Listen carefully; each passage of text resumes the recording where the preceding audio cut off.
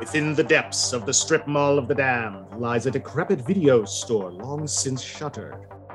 Past the dusty shelves, empty save for spiders spinning their patient webs. Beyond the ancient bat-winged doors guarding the sepulchre where once were hidden the perverse and heretical, a secret society assembles. To scrutinize those films which are rumored to drive viewers to madness and dissolution. Draw closer, dear listener. Let your trembling ears sup upon the eldritch knowledge of the Cinemania Society. We, the brethren of the Lens Hall, do convene to judge this offering of cinema worthy of our scene. What we cast down as worthless hokum, let us start our judgment. The story so far. Professor Daniel of the Cinemania Society has been busy using his Clark Nova rote writer to author a story about a recent conclave, for which he acted as Pontifex of Presentment. The film he selected was John Carpenter's In the Mouth of Madness, a Lovecraftian horror film from 1994. It stars Sam Neill as John Trent, a freelance insurance investigator turned insane asylum inmate. Hang on, didn't we see this bit 2 conclaves ago? Anyway, the film opens with Trent being bundled into a padded cell, but he's also given a crayon, which he inexplicably uses to scribble crucifixes all over himself and his jammies. But don't worry, he wants to be there. When the resident psychiatrist, played by David Warner, shows up, we go one level deeper. Into a story within a story as Trent explains the history of how he came to be there. Wait, seriously, didn't we do this movie already? Oh well. Trent tells the head shrinker he was hired by a publisher, played by Charlton Heston, to investigate the disappearance of their star horror hack, Sutter Kane, a 2-bit rip-off of real-life horror hack Stephen King, whose books apparently drive people to madness. Canes, not kings. After a collection of strange and improbable events, including an attack by an axe-wielding maniac and some Scooby-Doo puzzle solving using torn-up covers of books, Trent is partnered with a rep from a publishing company, Linda Stiles, played by Julie Carmen. They go on a road trip to find the supposedly fictional New Hampshire town of Hobbs End, the setting of Sutter Kane's novels, because Trent suspects the town is actually real and they'll find Kane there. They encounter some weird happenings on the road, though admittedly none are quite as weird as Trent himself whipping out a cartoon clown horn from the glove box and honking Styles awake with it before they cross an old-fashioned covered bridge and arrive in Hobbs End. Professor Daniel takes a break from banging the typewriter to indulge in some bug powder, and now we're all caught up. Let's see where Daniel is now. They call me mad. Mad! But I knew we had to go on. We were only halfway through the movie, after all, and things were finally starting to get all freaky. That's right, Danny boy. Type 30 on me. Okay, you promised you wouldn't make it weird. Anyway, after finding the fictional town of Hobbs End to be real, Sam Neill was determined to get right to the bottom of everything. The bottom of madness! Welcome back, fellow Inquisitors. Shall we pick up with where we left off? With In the Mouth of Madness, everyone's favorite movie, right? Yay, I love this film. I love this film better than I love peanut butter, and every one of you knows that peanut butter is my favorite food. Well, I, for one, support all of Daniel's choices. Exactly. I think we should get started. Professor Andrea, would you care to elaborate and illuminate us on Act 2? I would be delighted. It looks like a rather charming slice of small-town America, except that it's totally deserted and occasionally creepy children of the corn appear and disappear, and sometimes there's freaky dogs watching you. Frankly, it's a Stephen King fan's dream.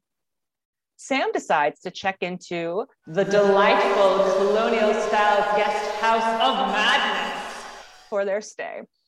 The only staff member is a creepy old lady, which is pretty standard in this kind of place. And Styles starts to notice something odd. It's almost like it's an Airbnb. Everything seems exactly the way the town is described in the Sutter Kane books. Not only that, but a creepy painting she notices seems to be moving.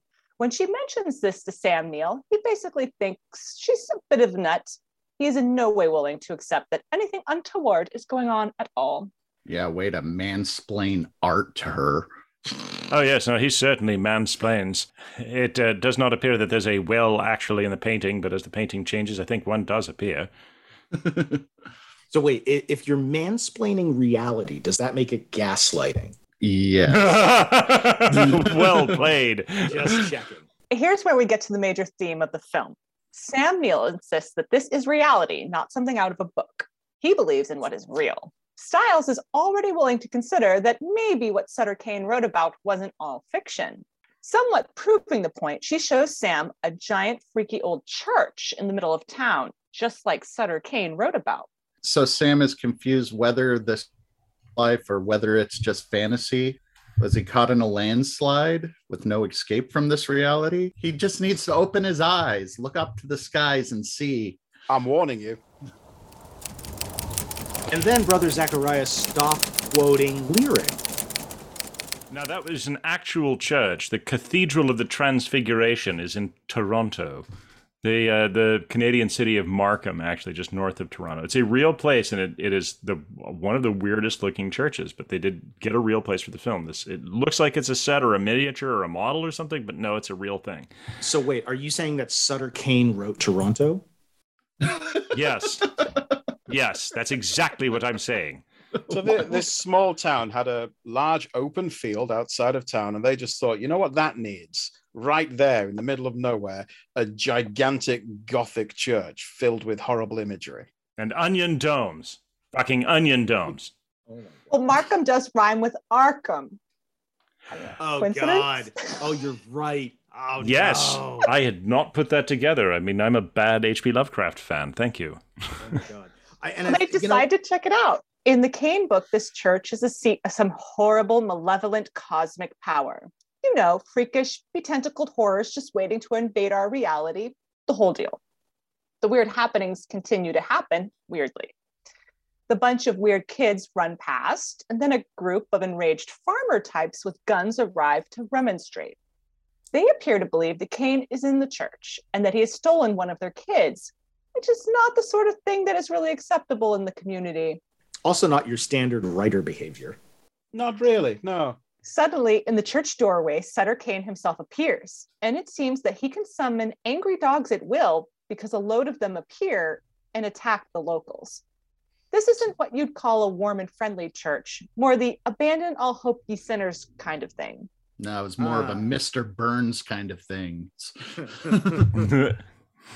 After all that whole bunch of nonsense, Sam is furious.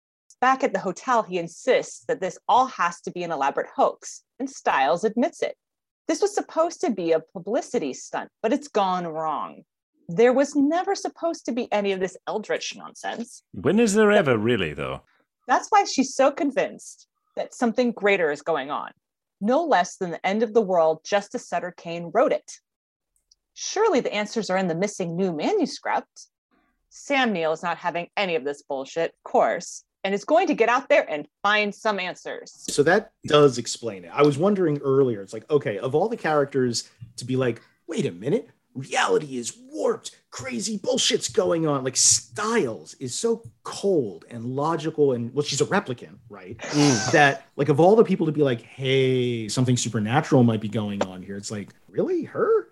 But she knows what the fraud is supposed to be, and it's not going according to that plan. Then she's like, wait a minute, I haven't controlled this. So she's actually a control freak, is where I'm going with this. So yeah, that reminds me of a joke. Knock, knock. Who's there? Control freak. Now you say control freak who? Control freak who? I don't get it. Now let me see if I can explain it to you. And then Brother Zacharia got it. Ah, yeah, okay. Master of the door over here. Can't handle a knock knock joke.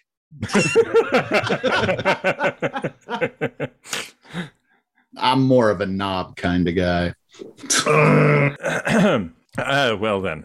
So he goes downstairs and he too, finally, now notices that the freaky painting from before has changed. The man and woman in the picture now have scary, distorted faces, and there's no way around this. It sort of looks like she's giving him a snaky hand job, just from the angle it's painted at. It's totally accidental, but once you see it, you just can't look away. It's right there. It's sort of like the Mona Lisa's eyes. It follows you around the room. You seriously almost made me do a spit take with that. I had exactly the same experience with Sneaky hand jobs. No. Yes, kind of. This, Star Trek Wrath of Khan. Okay, I'm going to ruin this movie for all of you. So the scene at the very end, you know, where Spock goes into the reactor chamber, spoiler alerts. And Kirk is like, no, my friend. And like all the ensigns have to hold him back. Watch it again. One of the ensigns has grabbed him right around the waist with his head down. So it absolutely looks like he's giving like Kirk like a comfort hummer right then and there, like to alleviate him from the loss and grief of losing his friend. Right? No, seriously, it is, and it's this gripping scene. Everybody thinks it's the best scene in all of Star Trek ever, right? But now you're gonna watch it again, and it's fucking ruined. Brother Daniel, you've introduced us to some horrifying flights of fantasy and phantasmagoria in your time in this society, but that's really up there. You're welcome. I thought you were going to say something about sounding involving CT eels, but no, that's no, you've exceeded that. Starfleet might be in space, but it is technically still the Navy, so. Oh my God. Hold on, someone at the door. It's an ad break. Tell them we don't want any. We don't want any of your revenue. We're an anarcho-syndicalist commune. No, we never voted on that.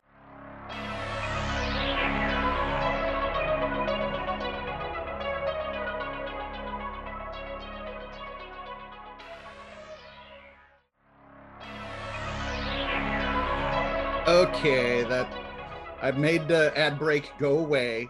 It did leave a big bag of money on the door for all of you profiteering capitalist pig dogs. And no one noticed when Inquisitor Daniel pockets all the ad revenue to buy more bug powder for his favorite typewriter. What do you think, Clark Nova? I think you've got a problem, and I like the way you think. Sam tells the freaky old lady he's going out, and she's behaving even more freaky than normal, and almost looks like there's something going on under the counter where she's standing. Stiles rushes out and steals the car, which distracts Sam, so he never notices that the freaky old woman has, for reasons which are unclear, a groaning naked man handcuffed to her ankle. Shit, it's like one of those hotels. Like I said, Airbnb. She's living her best life, man. But is he? Could be worse. It could be hostile. It's one of those hotels where you don't ask questions and don't make eye contact. And don't hit anything with the black light. Sam has just about had it with all of this nonsense and goes for a walk. It's night, and he's trying to put it all together in his head. He's still sure this is all some kind of trick. He goes into the quaint local bar of madness for a beer. And in walks one of those angry mob of farmers from before. But the guy is looking kind of scratched up, you know, from all the dogs. He relates that Kane has let something out, which took the kids first and is now working on everyone else. Sam still isn't buying it. And you know who that guy is? The farmer. He's the warlock. It's Vigo. none other than Wilhelm von Homburg himself. Oh! Vigo the Carpathian. Oh my God. Vigo. Ghostbusters 2. The right. painting from Ghostbusters 2. That's him. And he's a story in and of himself. But that's a story for another time. Cut to the creepy church, and Stiles is walking up. Apparently, she's decided to go and see Sutter Kane for herself. She has a brief interlude with a crowd of creepy kids, who by now are looking quite slimy and hellish. I don't know about interlude. That's more like an interobscenity. Oh, come on. That's reaching.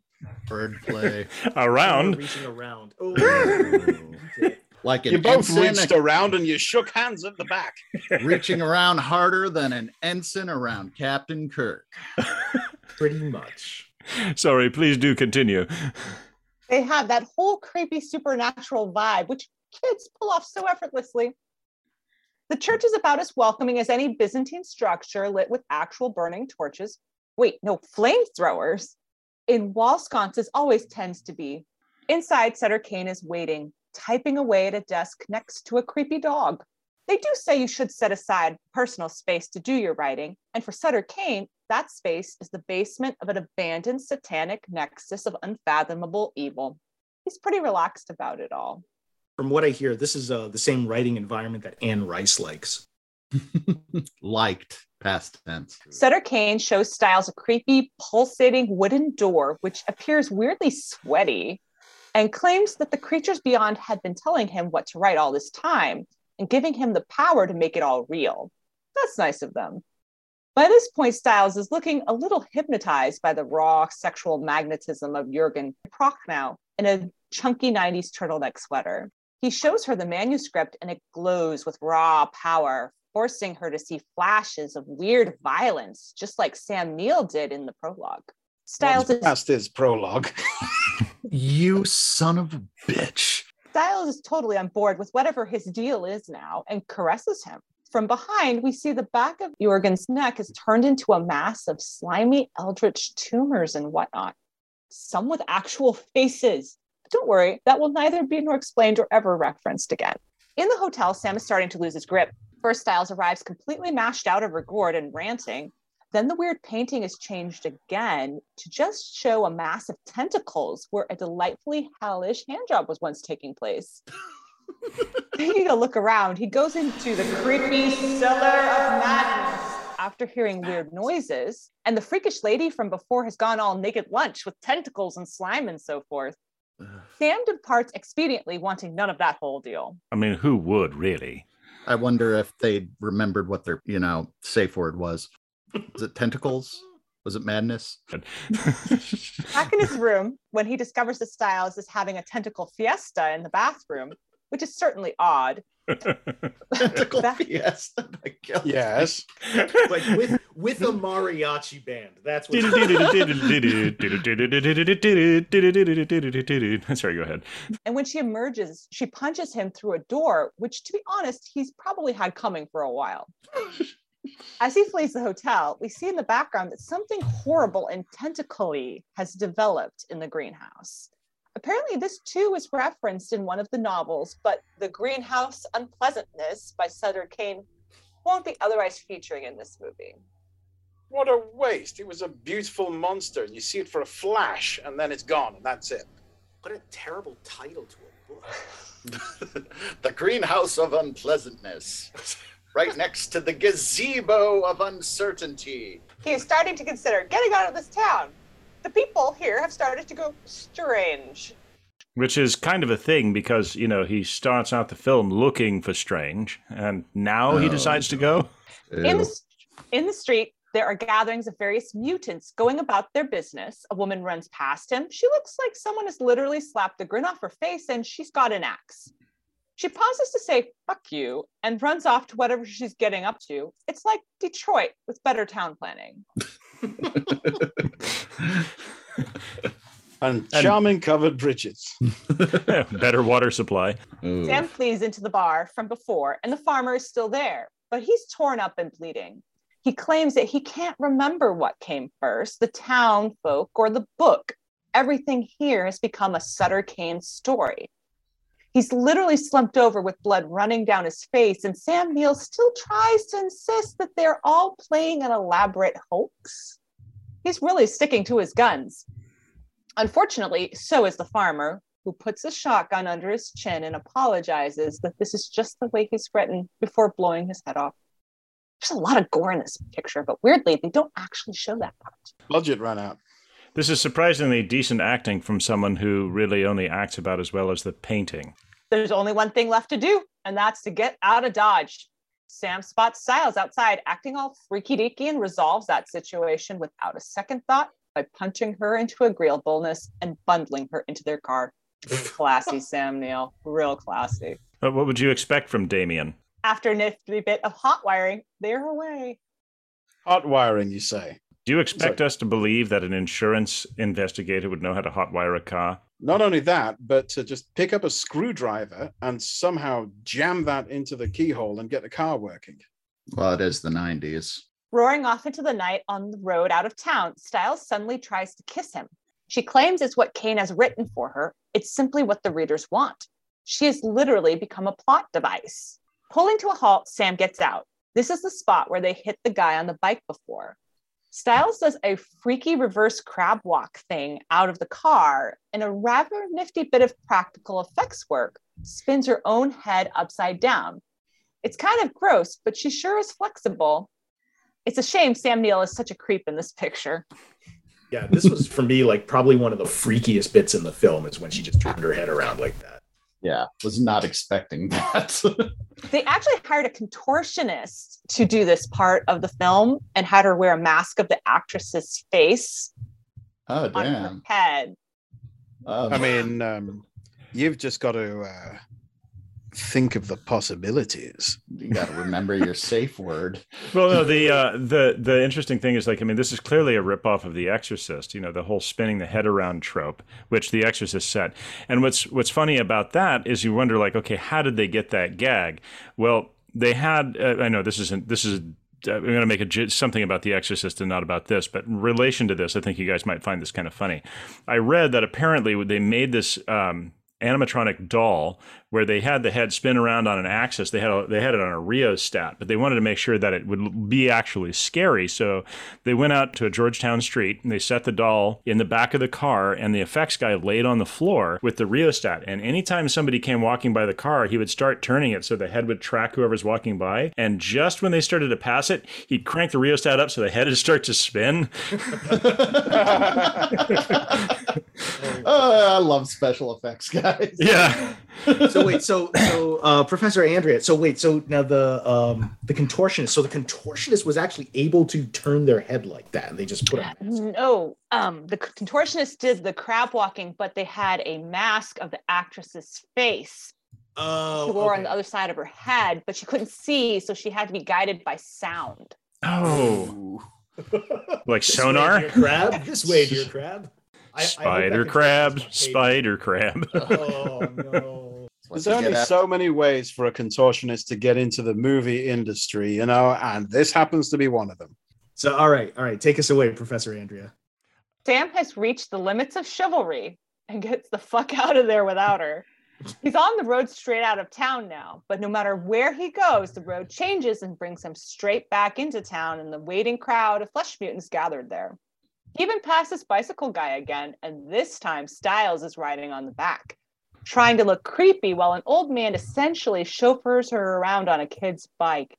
Good effort, Styles. Somehow I don't think this film will pass the Bechdel test. No. Clearly, this isn't going to work. So Sam Neill decides that if this town is going to go all Detroit on him, he'll play RoboCop and drive straight through all the flesh mutants. You can actually see the moment when Sam thinks to himself, I'm going to run down some motherfuckers tonight, and it's masterful. Beautiful piece of acting. You remember that scene in RoboCop when RoboCop shot that guy in the dick? I think we all know that. Yeah. Good times.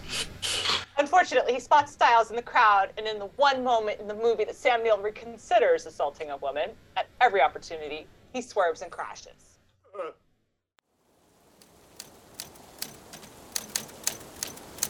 Things were starting to get crazy. There were flesh lumps, tentacles, and screaming. Oh, what screaming. I could barely hear the movie, which was also getting quite strange by this point. You need to gain some perspective, Daniel. You need to put things in their proper place. Do you know what the proper place to put bug powder is? Don't say it. It's you're in the mouth of madness, Danny boy.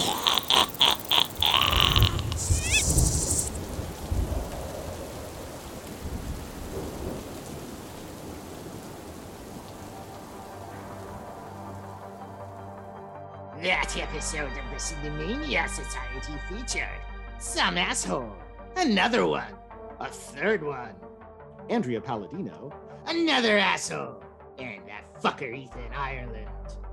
Written by Andy Slack and Daniel Scribner, those hacks. Produced, mixed, and mastered by Ethan Ireland, because he does everything for this goddamn podcast, doesn't he? Graphic design by Andy Slack, because he just can't help himself. Music by Carl Casey and White Bat Audio. Visit our website at the cinemaniasociety.podbean.com if you dare. And check out our social media feeds, because you have no life and no attention span. We're on Twitter at TCS_Cinemania. If you liked what you heard, there's something wrong with you, so please rate and review wherever you found us. Mention us on social media to all of your followers. Because you have followers, don't you, my little cultists? Or find us on Ko-Fi. What the fuck's on Ko-Fi? To throw us a few bones. Actual, literal human femurs. We love to chew on them and then make fun stuff out of them for folks. But it isn't free. Anything and everything helps. Coming soon, the Cinemania Society will be creating pieces of video media, short films and the like, to create Cinemania in your brain. So stay tuned, Cinemaniacs. The Cinemania Society is a production of the Cinemania Society LLC, or so say our demonic attorneys.